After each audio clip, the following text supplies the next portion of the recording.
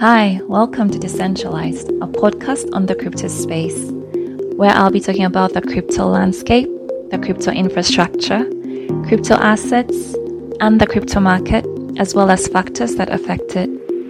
My name is Lorraine Mutiaba, and I am the host of Decentralized.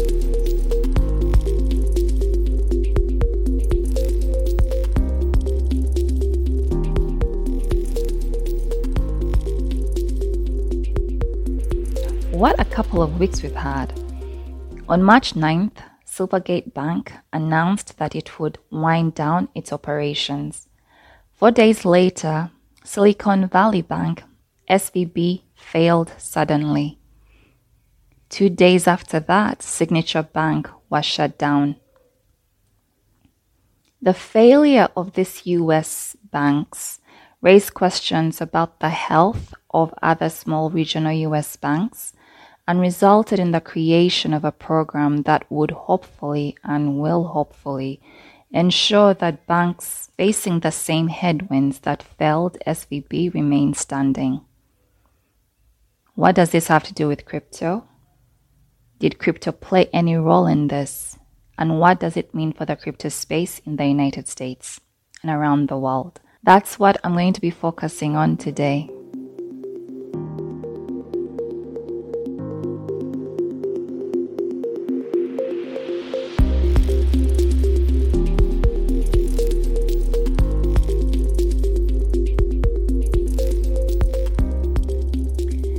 SVB primarily served clients in the technology, life science, healthcare, and venture capital sectors in the US and around the world.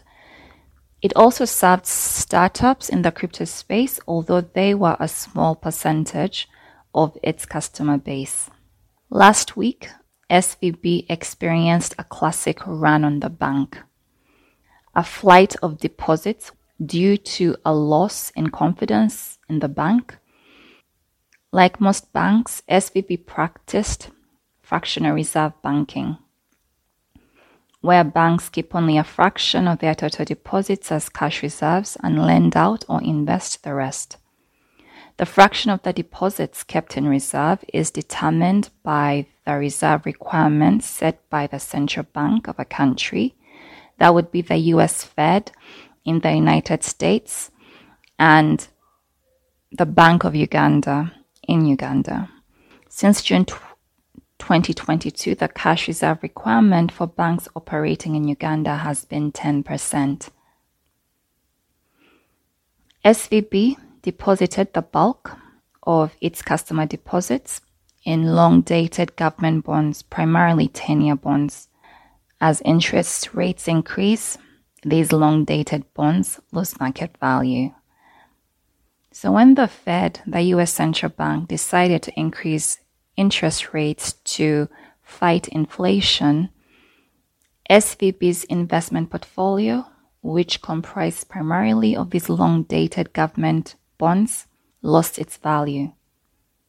In addition, the deposits that SVB held had also dwindled for a number of reasons. So it decided to sell some of these long-dated bonds at a loss and announced it would be issuing new shares to cover the shortfall. Unfortunately, this sequence of actions had the unintended effect of leading to a run on the bank.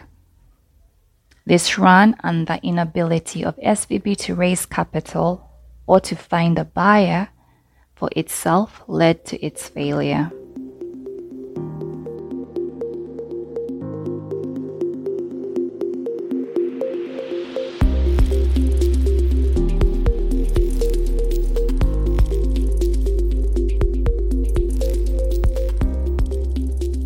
Now, Signature Bank served clients in a variety of sectors, primarily real estate and the legal sectors, as well as some clients in the crypto space. They only accounted for 25% of its deposits. It's not yet clear why Signature was shut down. Although it experienced a run on the bank on Friday last week, it was not in the same dire straits that SVB had found itself in. Now, Silvergate Bank was one of the leading providers of financial services to crypto companies. Its problems stemmed from dwindling deposits due to the crypto winter, its association with FTX and Alameda Research, and having to sell its investment portfolio, like SVB did, to shore up its balance sheet and meet withdrawal requests. It was then struck by other headwinds that resulted in it voluntarily deciding to wind down operations.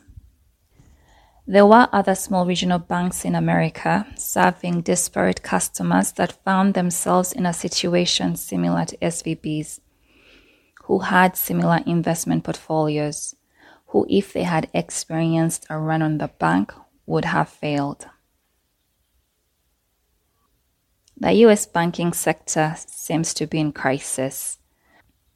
Crypto did not cause this crisis. Many factors are at play here. A Fed policy that seems to be having negative unintended effects, poor risk management, lack of diversification of an investment portfolio, panic. Crypto did not cause any of these things, but it has been affected by what has happened in traditional finance. And that's what I'm going to talk about next.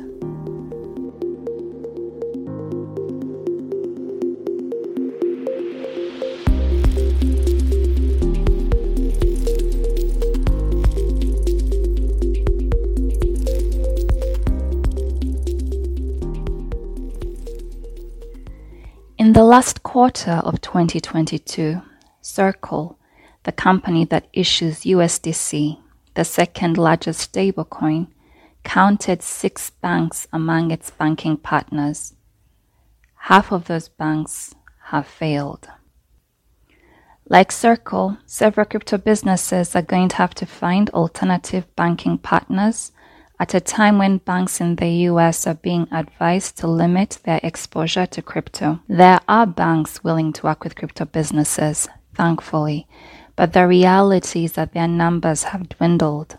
Overseas banks could also be an option. According to a Reuters report, banks in Switzerland are seeing an influx of interest from American crypto companies since the collapse of SVB and Signature. There has been talk of contagion in the crypto space destabilizing the traditional financial system, which I think is a valid concern, but one that requires putting in place thoughtful policies that protect one sector without stifling another.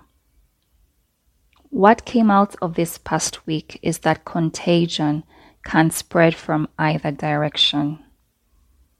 We learned, for example, that stablecoins are not that stable, and their prices can be temporarily but significantly affected by considerable headwinds originating in traditional finance, which really doesn't bode well for crypto assets whose price should remain pretty much stable. Following the failure of SVB, when it seemed that more banks would fall, and after the disclosure that some of the reserves backing USDC were held at SVB, many stablecoins lost their peg to the US dollar. Despite attempts by Circle to reassure the market, USDC plunged as low as 82 cents on certain decentralized protocols. Although it and other stablecoins with no exposure to the failed banks have since recovered.